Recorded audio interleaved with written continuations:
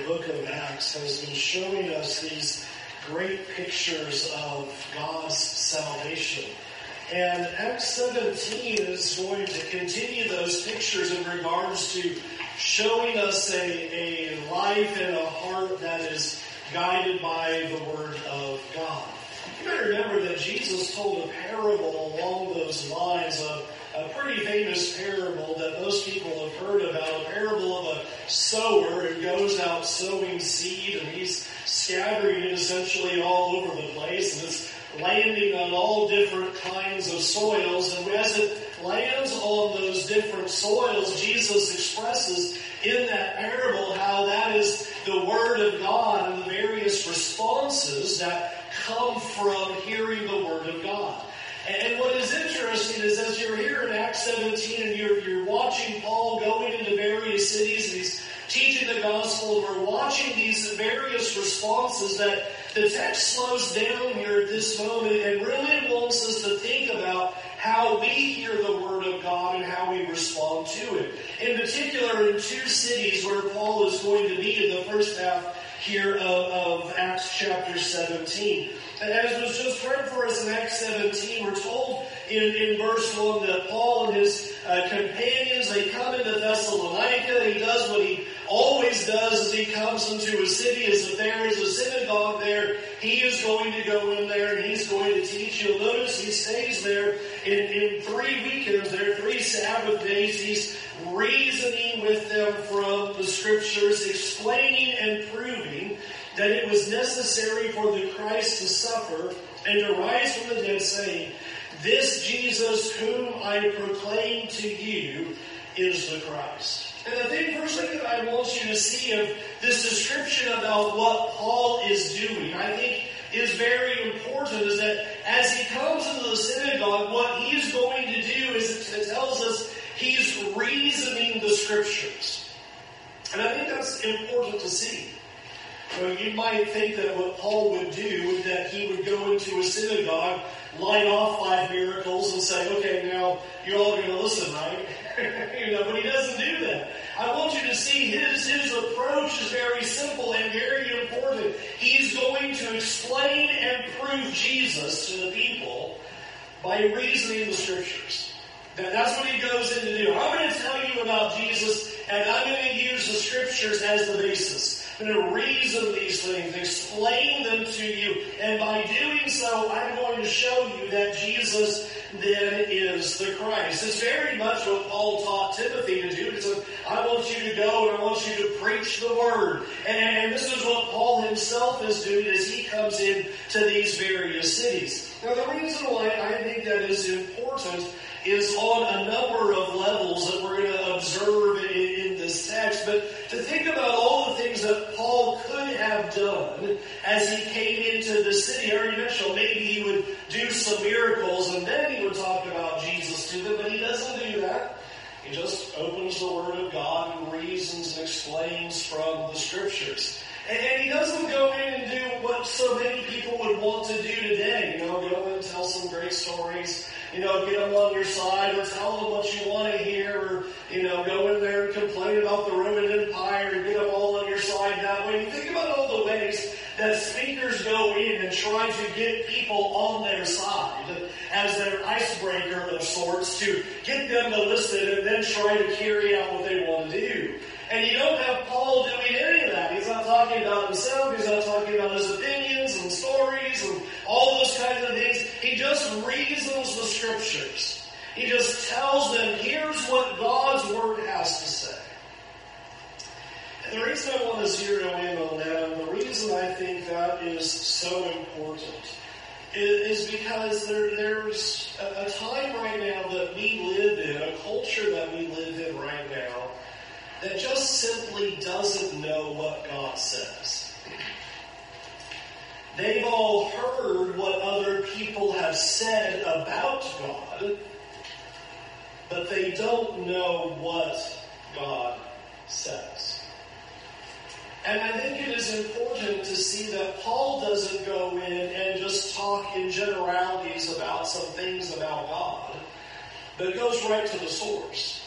here's what God actually said about the Messiah, about the Christ, and proved it, reasoned it, showed it to them so that they could see those very things. And the reason why I want to zero in on that in particular is because that has to be how we approach the Word of God, and that we are so saturated with the Word of God and talking to other people about it.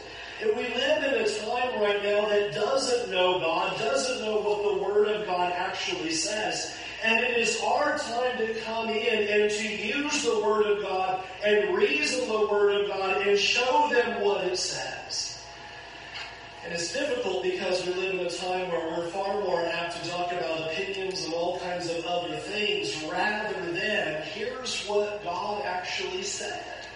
Here is who God is. And here is the place that you can find it. And you think about where we are in our world and where we are in our culture, that of all the more we need to be driving people to the Word of God, because that is the only place where faith is going to come.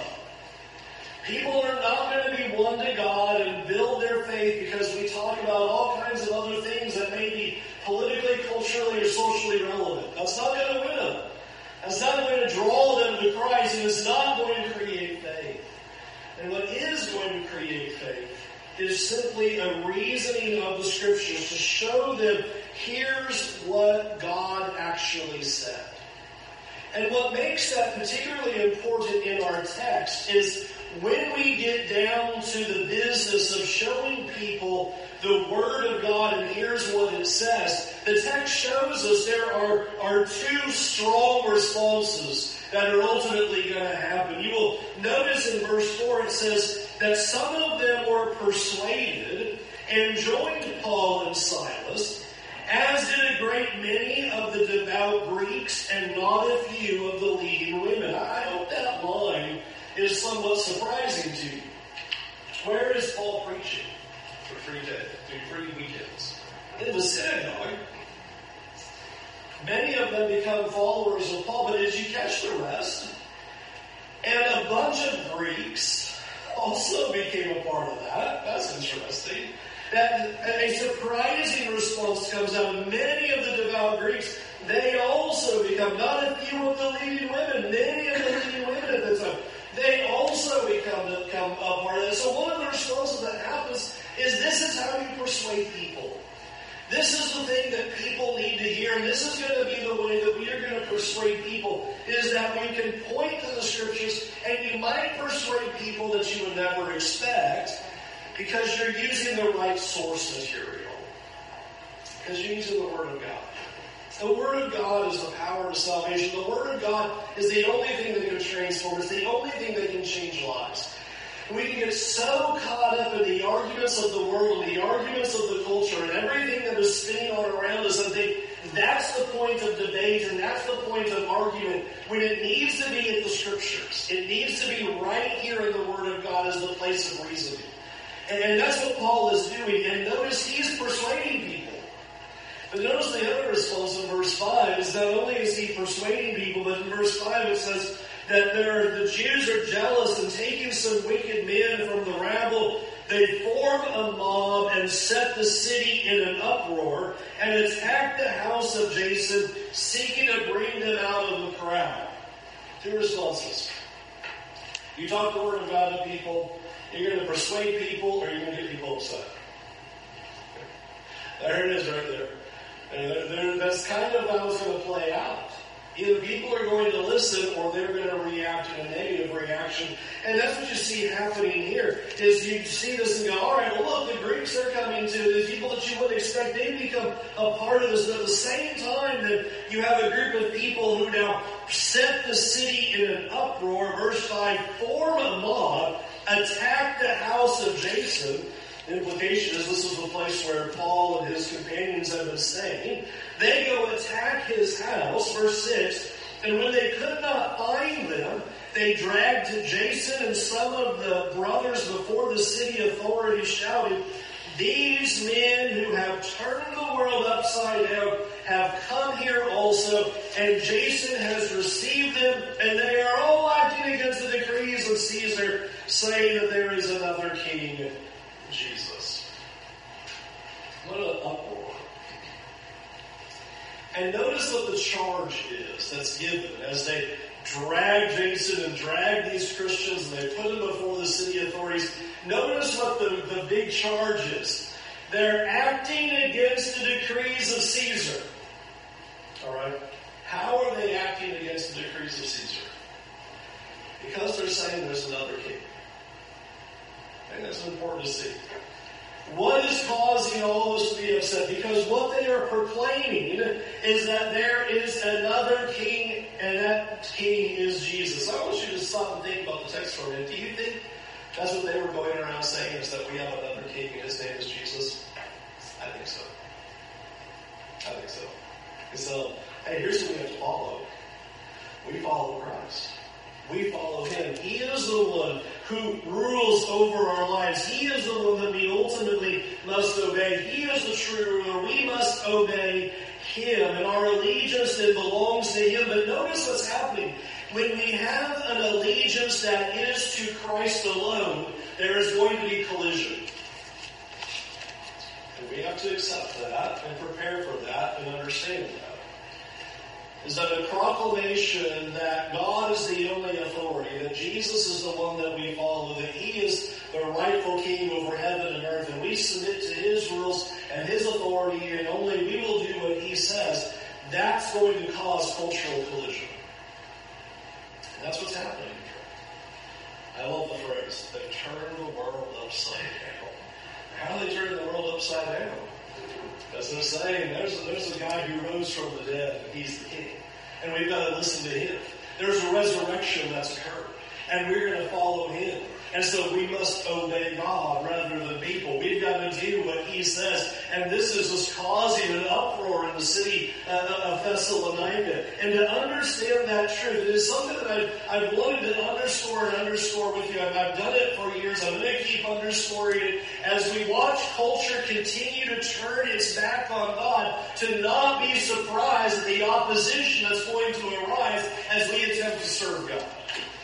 The reactions that we see in the New Testament are going to be more common in our culture as we also proclaim Jesus is the only king and we follow him and we will only do what he says and he is the master of our lives and he's the Lord of our lives. There's going to be collision. That's going to cause problems. And to see that nothing's gone wrong, but exactly as we see here, verse 8 says, the people of the city authorities were disturbed by what they heard of these things. You have basically a bail, a bond that is set for Jason and the rest who were arrested in verse 9, and they are let go. And meanwhile, Paul and Silas are sent away by night to Berea. And what were they doing? How were they being so counter Caesar? Because they were reasoning the scriptures, explaining and proving that Jesus is the Son of God, proving that he's the Christ. That's all they were doing. And that needs to be our focus. That needs to be our mentality in regards to the authority of the scriptures. That is the setup for this next paragraph. And if you've grown up in the pews, you've probably heard of these noble Bereans. And this next paragraph is really interesting because it sets a contrast to the events that have happened in Thessalonica. You don't get a big, long discussion about these people. All that you're told in verse 11 is that they have a different character about them. Notice verse 11 says, they're just more noble than the people of Thessalonica. They're just different. And I want you to see how it describes them of having a more noble character. It just simply says in verse 11, they received the word with all eagerness, examining the scriptures daily to see if these things were so. That's the contrast. That's the declaration. And we're going to look at that in a minute, but I want you to think about what you are seeing in the character of these people who lived in Berea that was different. And what the focal point of this paragraph is all about is that just as much as Paul understood the authority of the scripture such that everywhere he goes, he is reasoning the Scriptures, explaining and proving Jesus from the Scriptures. That's what the Bereans understand also, is that the power and the importance and the authority is in the Scriptures. They get that. That's what they're being contrasted with the people in Thessalonica. Is that Paul can come in there and reason the Scriptures and talk about the Scriptures, and they understand that that's the power and the authority of God. And that's why they're paying attention to it. Number one, notice the description that's given there in verse 11. It says that they received the Word of God with eagerness. They received it with eagerness, all eagerness, the ESV uses. I want you to just kind of think about that term and just let that settle in your mind for a moment. They wanted to hear the Word of God. It was a deep desire of theirs to hear it. That's how they're being depicted first and foremost. They wanted to know what God said. They were eager to be in the Word of God. And I hope it would just be a moment for our own personal reflection here to consider, is that true of us? That there is just an eagerness. I want to know. I want to hear. I want to just get into it. I want to know what God says. I want to be participating in the Word of God. Last week, Sunday night, I talked about complacency. Zephaniah came across and just hit a hammer where he just said, here's your problem. You're so consumed by your schedules and your wealth and your stuff and your things that you're allowing God to go to the sideline. Not that you aren't worshiping God. He talks about that. You kept worshiping God. You're doing all the things. But you're not following God. You're not turning to Him. You're not listening to Him is the problem. And this is what I think is so great about what you see in the Bereans, is that here they are, and you can have your stuff, but I want the Word of God, first and foremost. And they didn't allow the things of the world to interfere with that desire, because that's so often what happens. You might remember as Jesus told that parable about those various soils who had received the Word, that you have one of those soils where it says that the cares of the world choke out the Word. They're consumed by the world. They're consumed by the things. There's stuff and things and busy and wealth and all that. And there's not an eagerness for God. There's not an eagerness for the Word. They don't want to listen. They receive it for a moment and then it's just gone. And notice how the Bereans are being set apart differently. They desire it. They want to hear it. And I want to then push the button a little bit closer though. If you're reading this text and you're thinking about this question of, do I desire the Word, like all eagerness, just like the Bereans, you say, okay, I'm questioning that. And your answer is, well, no, I don't. You're being honest here. I don't have that kind of eagerness, that kind of burning desire. I hope you'll ask yourself another question and just wonder, what is it that's preventing you from having that desire? What is it that is interfering with that desire? What's blocking it? What's keeping that desire from happening? What's standing in the way? I think for most of us, if we're honest, it is that kind of complacency, that there's just stuff and things and busy and always going on. And to really consider and think about the Word of God in such a way in regards to its importance and our desire to have it with anything else, no chance. I don't want it. I only want the Word of God.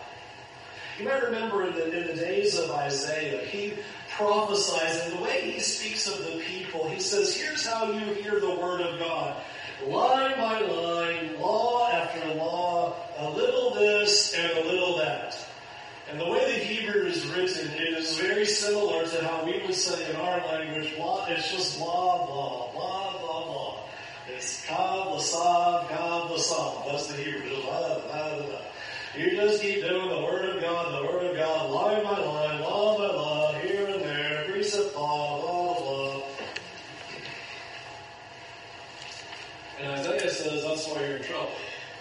Because that's what the Word of God is to you. It's just more rule upon rule, and more line upon line, and it's just blah, blah, blah. Is that the way the Word of God is to us? Is that how the Word of God has been portrayed to us? Because the prince of this world, through our prosperity, can close our hearts and close our eyes so that we don't even realize that we've lost that desire, that we don't even care for the things of God anymore, that it just becomes blah, blah, blah. And I hope you see the Bereans, that they just, here Paul comes in and they just want to hear. And not only does it tell us in verse 11 that they want to hear, it says they examined the Scriptures daily. Now I want you to just think about that for a minute. They wanted to, and they were in it every day. Examined the Scriptures daily. They were living in it. They were living in the Word of God. And by the way, back then, that's the Old Testament. That's the Genesis and Malachi part. They're in that every single day. They're desiring it. They're reading. They're spending their time in it. They're carefully considering it every single day. And I think one of the things that we can sometimes miss is one of the reasons we can fail to desire the Word of God, like you're reading these Bereans who have this with all eagerness, is because we don't taste it for ourselves. We don't open it for ourselves. We don't enjoy it for ourselves. It's, to me, the difference of me talking about a great meal. Oh, I had this really great meal, and it tasted really good, and it was amazing, and all that. You can sit there and listen to that for a minute, and kind of go, oh, not good for you. And that's completely different than you tasting the meal. There's a big difference between somebody talking about it and you tasting it for yourselves. What you see the Bereans doing is the reason they desired it is they're in it every day. They're tasting it for themselves. It wasn't just somebody else talking about it. They were enjoying it. They were living in it. They were eagerly desiring it. And I promise you, there is no way to eagerly desire the Word of God and not be in it. It just can't happen. The being in it is what generates the desire. The more you're in it, the more you're tasting, the more you're seeing, the more you're appreciating, it only compounds and generates exponentially the desire all the more. So we might be sitting back and going, I just don't have that desire like I'm reading about here. And I would ask the question is just, are you even spending any time in it? Because if the only time you ever get anything from the Word of God is some guy up here every 30 minutes yelling at you about it, it's a terribly boring way to go. It's like me just talking to you about the great food I had yesterday, and you're like, well, fantastic for you, but you've got to enjoy it yourself. You've got to taste and see that the Lord is good. You've got to appreciate it. You've got to get into the Word of God. What you just what the Bereans are doing, why are they just in all eagerness, wanting to listen? Because they're in it every day. They're listening to it. I want you to be impressed with one other thing about this. I want you to consider that in verse 11, what you have is the Apostle Paul coming in and reasoning the Scriptures with them, teaching them the Word of God, explaining Jesus to them.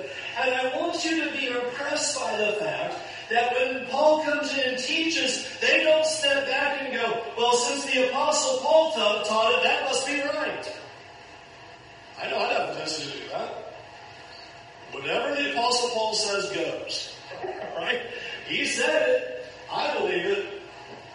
I want you to notice, it's the Apostle Paul who's teaching the Scriptures. And did you notice what they did? They then got into their own Word of God and double-checked what the Apostle Paul said. I think I would have the temptation to go, Apostle? Good. All good. I don't need it anymore. But I want you to see that the reputation of the speaker was completely irrelevant. It didn't matter that he was an apostle. They went back, opened their word, and cross-checked what Paul said to see if it was so or not. That's amazing to me. They had an understanding that the Scriptures were the final authority for their lives. Not even if it was impossible to say, I'm going to make sure that he's right about that. I'm going to make sure that what he is saying about God is correct. They wanted to check it for themselves. And not only that, what you see here in verse 11 is not that it says, and they received the word of God with all eagerness, and they examined the scriptures, and they decided how they felt about what Paul said and went from there. Because that's our world, that's our culture right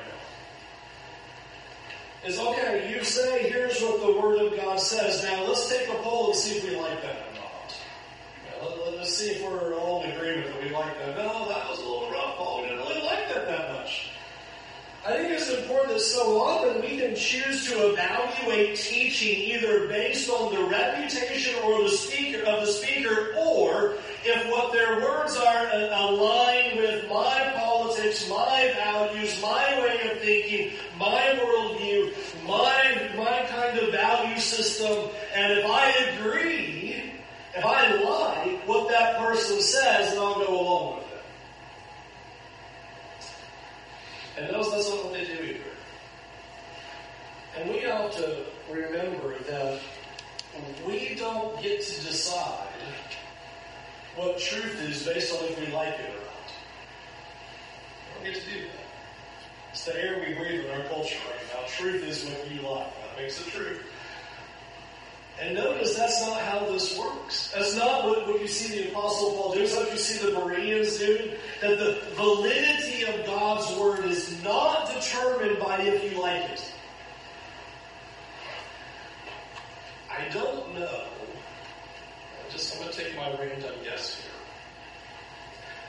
But I don't know that there is any human on earth who has ever said, I like all the commands of God that he's ever said. Those are easy, totally agree, like them, just like them. I don't know that you like, on the surface, deny yourself, take up your cross and follow me. That's not really a likable. I don't want to do that. You kind of read that and go, whoa, hey, there's got to be a loophole here or something, right? I mean, deny ourselves. Come on, Joe. Let's not get crazy. But we're not the deciders of truth, and we are not the ones to validate God's Word. And so often that's what we do, is that if it is something that we agree with, then we'll listen to it. Then we'll follow it. And if we don't agree with it, then we're not going to do it because we get to determine that truth. What makes these Bereans more noble is their desire and their understanding of the Word of God as the final authority. They search it out, they care what it says, and they're double-checking Paul. The repetition speaker doesn't matter, and their think says didn't matter. What mattered is what the Word of God actually says. So let's pull this to conclusion and get the big idea. I think two really big ideas to talk about in this is first of all, God is trying to show in this paragraph, which is so much about the reception of the Word of God and what Paul did, that we would always see the Word of God as our priority. That is the big thrust of what's happening in these verses. Is that as followers of God, that He wants us to have the Word of God as our great priority. That would matter so much to us. That we want to be in it, we want to learn from it, it's going to be authoritative to us, it's going to be everything to us. And so therefore we are going to reason the Scriptures to the world because they need to hear what the Word of God has to say. We're not going to be saving people with our thoughts and opinions and worldviews. And people are not going to come to faith with our little memes and cute little sayings. It's going to be the Word of God and reasoning the Word of God and knowing the Word of God and explaining the Word of God and showing people the Word of God. And that means if we're going to do that, we have to know it. We have to really know it. And the only way we're going to know it is if we want to know it. It really does come down to a desire. And I really do want you to think about it. If nothing else you get out of this lesson is how is your desire for God's Word? What does your desire look like? That would be your personal evaluation this week. If it is truly a priority to you, and if it is not, then ask yourself what has happened. So not just simply go, just stop it. Okay, why? What has happened? What is choking out the power of God's Word in your life? I always think of it in terms of my yard.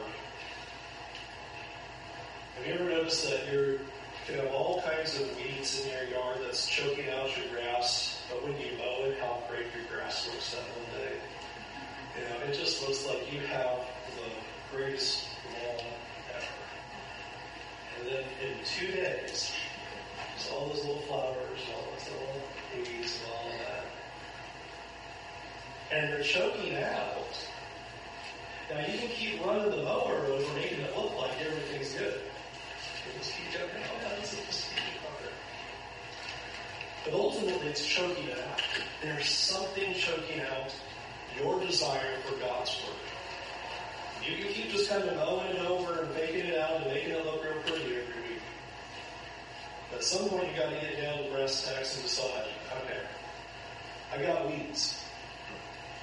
And it's hot, and those things to pull them out, but you got to pull them out. What's choking out the Word of God? What's choking out that desire? What's keeping you from enjoying God's Word? Do we need less entertainment? Do we need less technology? Do we need less devices? What's blocking? What's getting in the way? We need to be people who are examining the words of God every single day. And I'm just going to end with this thought. In 1 week, there's 168 hours. Just ask for yourself, how many does God get? 168 hours a week. You got one on the board today. Here's one. What about the other 167? Is there a desire for Him?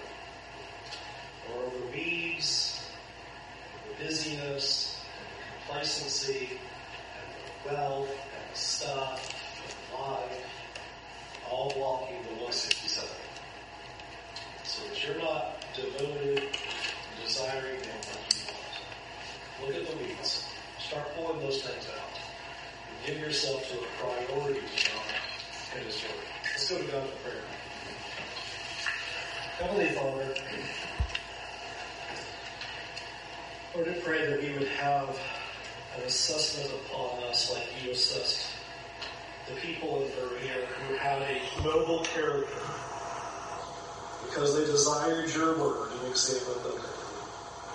God, I pray that that would be our character as well. Lord, I pray first that you would forgive us for when we get our time with you. Help us to see the things that are interfering with our prayer life, interfering with the time that we can be devoted to your Word, interfering with the time that we can be serving you and serving others. Help us to see those things. And give us the courage, Lord, to remove those obstacles. And God, we pray that you would give us a desire like we see with these Bereans, that we would desire your Word first and foremost above all else. And God, give us that taste. We know that your Word is good. We know that your Word is powerful. And so let it be transforming in our lives. Help us to taste your goodness and your love and your mercy so that we would spend more time devoted to you. Help us in this pursuit, Lord. Forgive us for our failures.